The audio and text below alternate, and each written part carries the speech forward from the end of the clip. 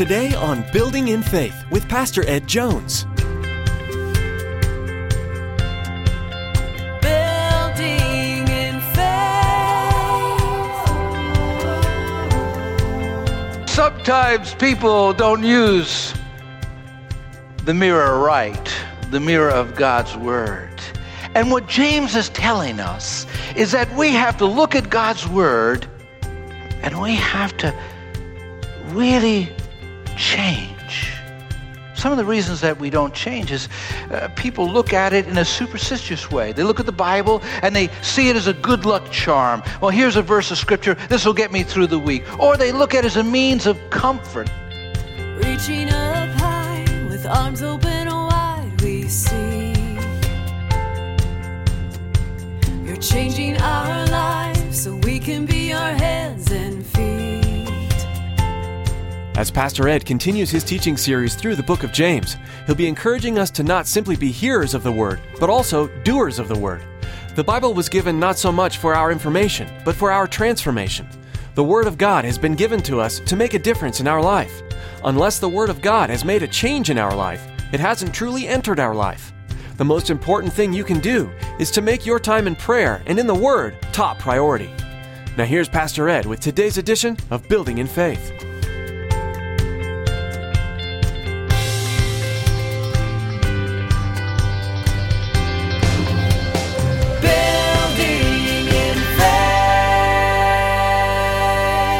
First chapter of the book of James, James chapter 1. I'm going to read from verse 21, or rather 22, James chapter 1, verse 22 in your Bibles. Do not merely listen to the word and so deceive yourselves. Do what it says. Anyone who listens to the word but does not do what it says is like a man who looks at his face in a mirror and after looking at himself goes away and immediately forgets what he looks like. But the man who looks intently into the perfect law that gives freedom and continues to do this, not forgetting what he has heard, but doing it, he will be blessed in what he does. If anyone considers himself religious and yet does not keep a tight rein on his tongue, he deceives himself, and his religion is worthless. Religion that God our Father accepts as pure and faultless is this: to look after the orphans and widows in their distress, and to keep oneself from being polluted by the world. Robert Kupferschmidt, 81 years old, and his 52-year-old pilot friend, Wesley Sickle, were flying from Indianapolis to Indiana, in June 1998. During the flight, the pilot slumped over the controls. He was dead. The Cessna 172 single-engine plane began to nosedive. Robert grabbed the controls, got on the radio as soon as he could, and there were two pilots in the air nearby. They began to guide him how to level out the plane, how to just navigate. And they told him that the nearest airport was not too far, Mount Comfort. And so they directed him there. When he came to the airport, he circled it 3 times before he could be comfortable landing the plane. It looked like a sure disaster. Those who were witnesses said that when the plane came down, the nose just sort of hugged the line on the thruway. And it bounced first 1, 2, 3 times, and then the tail. And it veered off into a swampy grass area. Surprisingly, Robert wasn't hurt at all. But he listened so carefully and intently to those instructions that could mean his life or death. Picture yourself in the seat of that plane, and you're Robert. How would you listen to the instructions coming over the radio? You've never flown a plane before, and you know your life depends on it. You'd hang on every word. Well, we're on a journey from earth to eternity, and your eternal soul depends on it. Your destiny depends on how you listen to God's word. That's what James is talking about. He's talking about being a hearer, a doer of the word of God. And so he brings us into this passage of Scripture, commanding us to listen intently with all of our hearts to God's word. He says, do not merely listen to the word and so deceive yourselves. Do what it says. The demand for active obedience to God's word. He recognized that people mistake listening for doing. He says, do not merely listen to the word, so deceive yourselves. We can be self-deceived. We can think that the accumulation of knowledge is the same as living it out. Talking the walk is not the same as walking the talk. We're called to be doers of God's word, not merely hearers of God's word. And so James is instructing us, don't deceive yourself. Being a storehouse of Bible knowledge is not the same as really obeying God's word. They're not synonymous. James gives us a picture, a negative portrait in these two verses of Scripture, or three verses of Scripture, a negative portrait of someone who merely hears and deceives himself rather than what they do. Verses 23 to 24. Anyone who listens to the word but does not do what it says is like a man who looks at his face in the mirror. After looking at himself, he goes away and immediately forgets what he looks like. Now, mirrors in those days were made of bronze or tin or silver, some even of gold. The mirrors that we have today weren't invented until the 11th or 12th century in France, of course. But when people look at, in the biblical times, looked at those mirrors, the text is telling us that it wasn't a quick look, as some interpreters might interpret that text. It wasn't a quick glance. No, it was something more. It was a studied gaze and look. That man saw himself. Now, it's interesting in the biblical text, the word for man, or what he says is like a man who looks at his face. That word man is not the common word for humankind or mankind, including both genders, male and female, but it specifically singles out men. I think there may be a reason for that. You know, any of you who are married men, you know what it is to wait 20 minutes for your wife when she looks in the mirror and sees something she has to change. I mean, women are good at that. They'll cover that blemish. They'll come out looking real good. Sometimes men can just look in the mirror and then walk away. Well, James is saying the difficulty with this man is that he looks in the mirror, sees what needs to be done, walks away, and it leaves his mind. He simply forgets it. That's sometimes how I feel it is in church. People hear a stirring message, or a Bible study, or a teaching, and an amen, and a praise the Lord, and a yes, preach it, brother. And then when people go out into the foyer and exit the side doors, it's like magic erasers are right there. Suddenly the message is gone. Can people tell Sunday afternoon that we were in church Sunday morning? Can they tell Monday that we heard a word from God on Sunday? James is saying, we have to be careful not to miss what God is saying, because we can't mistake hearing for doing. They're two different things. It reminds me of the story I heard about the hillbilly. Hillbilly was out in the mountains, and he wasn't really, familiar with modern things, and they had a camp down there, and he was looking at them, and he watched as they set up camp, and eventually they left, and he decided to go down and just investigate among the ruins left behind. There he went down to the camp, and he found a can. He had never seen a can before. He was fascinated by it. And then he went down and he picked up another object, and he looked into it and stared at it. he became rather misty-eyed. It was a mirror. And he said, I never realized that Poppy had a picture taken of himself. And so he just gazed at that mirror, and he took that back up to his cabin, and he climbed up to the loft, and he put it under the bed ever so carefully. And oftentimes he'd pull it out and he'd look at that picture. And his wife became rather curious. She knew he had hid something under the bed.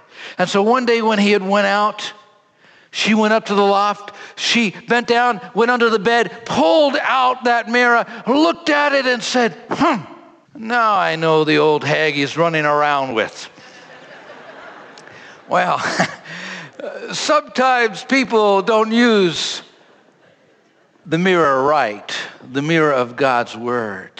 And what James is telling us is that we have to look at God's Word and we have to really change.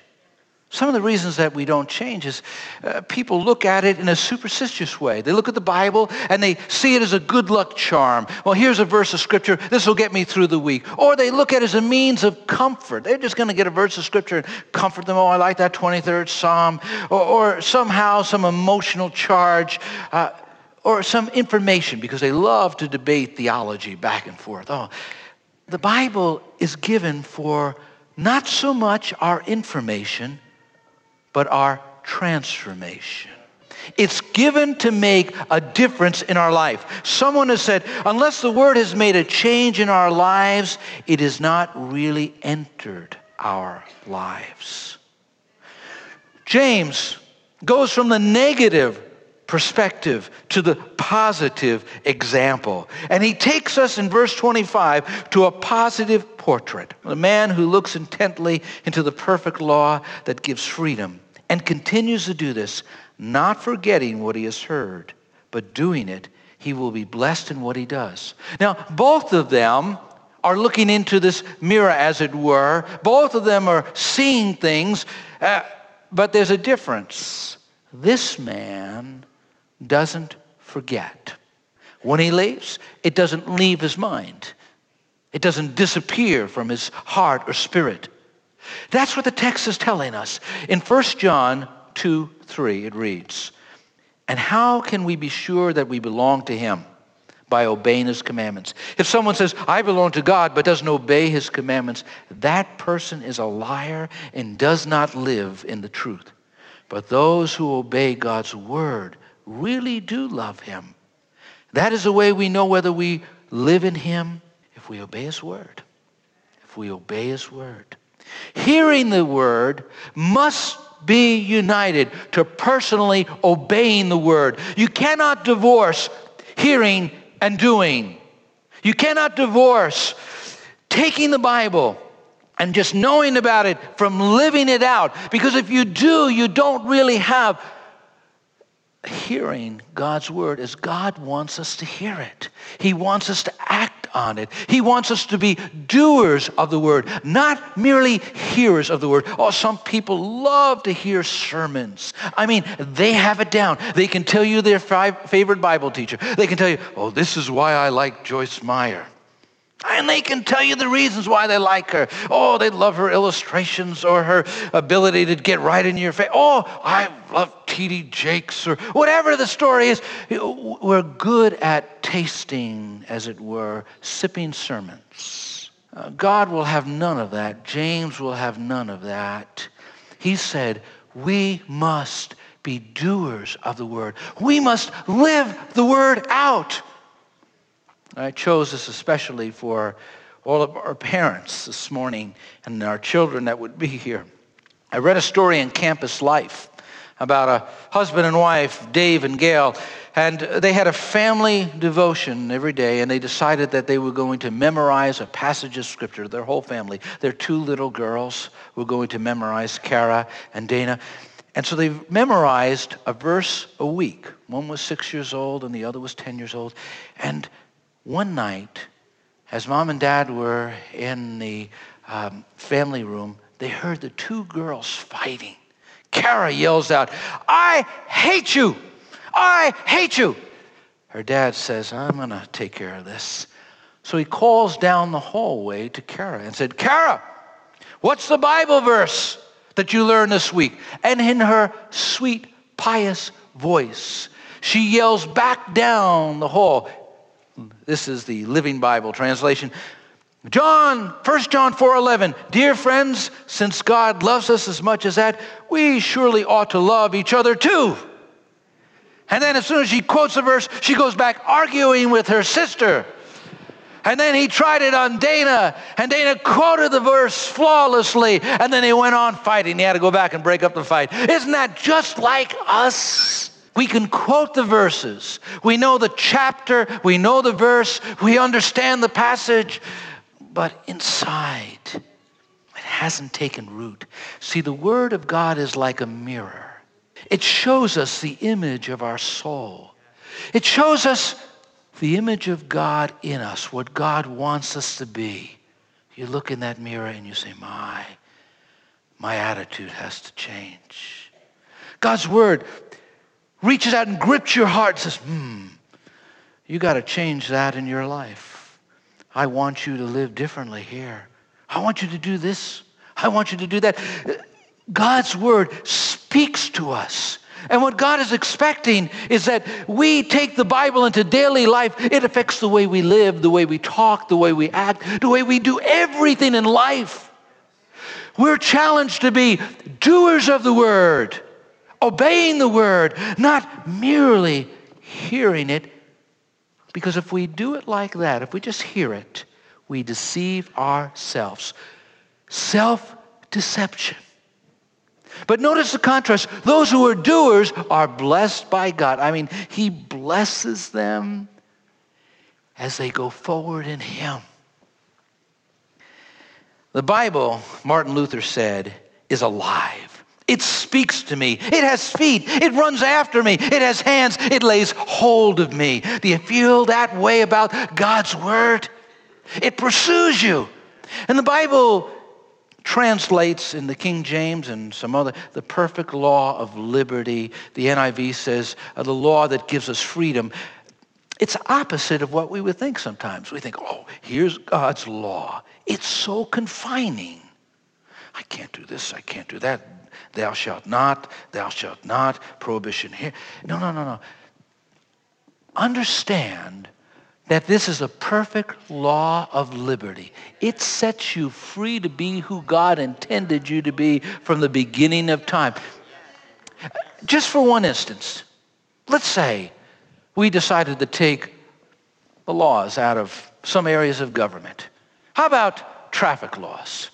Imagine on 84, if there were no laws, anything goes. Well, you could drive as fast as you want, 100 miles, or you can go as slow as you want, 20 miles. And you wouldn't have to signal as you changed lane. And if you happen to say one day, I decided I don't want to go this direction on the eastbound lane, and I'm going to go westbound on the eastbound. There'd be chaos. I read about Chinese baseball and why it hasn't taken off in China. And I don't know if they changed the rules, but back in the 1980s, Chinese baseball just couldn't take off because they really didn't have any rules. You could take home plate and move it. If the first place, if the batter is up and he has a hit, and he's running to first base, if he was a slow runner, they would just move first base. I mean, so imagine you were playing baseball and you said, I'm not going to run the first, I'm going to run the third first. Imagine if you took the net out of the tennis court and you took the lines out of the boundaries. You wouldn't have games. It wouldn't work. Life doesn't work without rules. And God says, my word liberates you to be all that I intend you to be. It's a liberating law that frees us to be the people that God intends us and calls us to be. Now, he goes on to give 3 solid examples of people doing the word. What does it look like if you're really living out your religion? If you're really living out the word? If you're really practicing the truth? Well, he shows us a nature of acceptable obedience to scriptures. Do not merely listen to the word, so deceive yourselves. Do what it says. First thing, notice, control your tongue. If anyone considers himself religious and yet does not keep a tight rein on his tongue, he just deceives himself, and your religion is worthless. It's like saying, it doesn't mean a thing if you stand and worship and you give in the offering and you bow your knee to pray and you read the Bible. If it doesn't affect you on the inside, it's worthless. Those huge horses, 1,500 pounds of muscle and bone and flesh, controlled by a 2-pound bit that steers them wherever they have to go. He said, have tight control over your tongue, because your tongue is a reflection of your relationship to God, what's going on inside. John Wesley, the founder of Methodism, that great evangelical preacher, was preaching one time in a meeting, and a lady fixed her gaze on his new tie. And she somehow didn't like it. At the end of the service, she marched right up to him and said in a sharp tone, "Your bow tie offends me." Mr. Wesley said, "I'm sorry. Does anybody have a pair of shears, scissors?" And so someone did. He says, "Well, please, cut it off to your..." She cut it right off by the collar. She cut off those strings that were going down. And he said, "Are you sure? Is that okay? I don't want to offend you." And she said, "I'm sure. I'm satisfied with that." He said, "Can I have the shears back for a moment?" He says, "Dear woman, your sharp tongue offends me. Would you please stick it out?"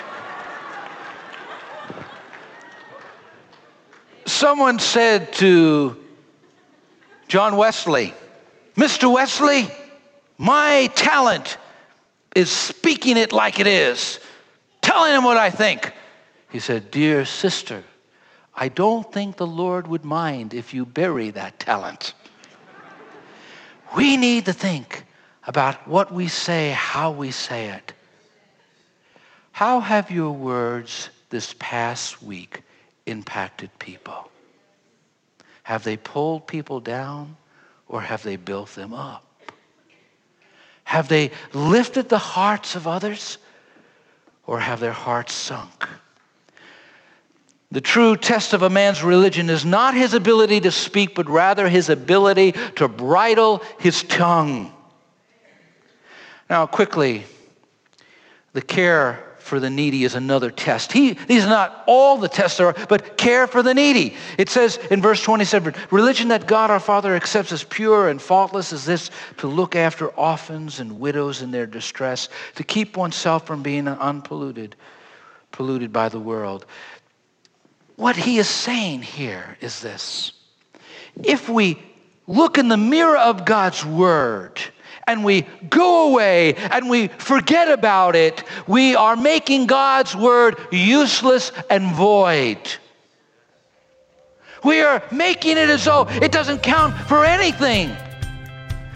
Real religion that's before God, is going to impact you in your relationship to the poor, to the needy.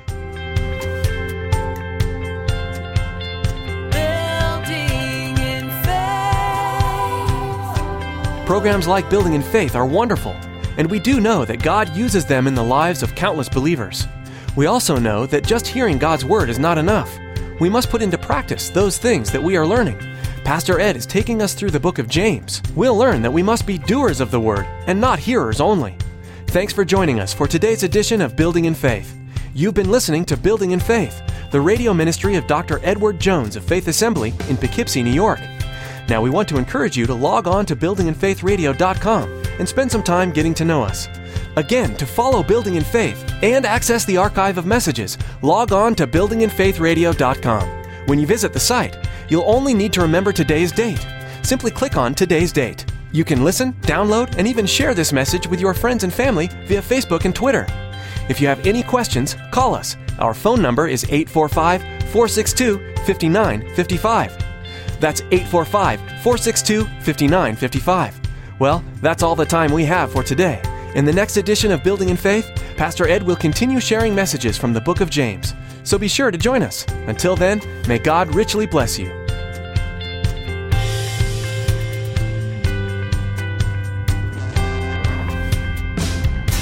Your word restores.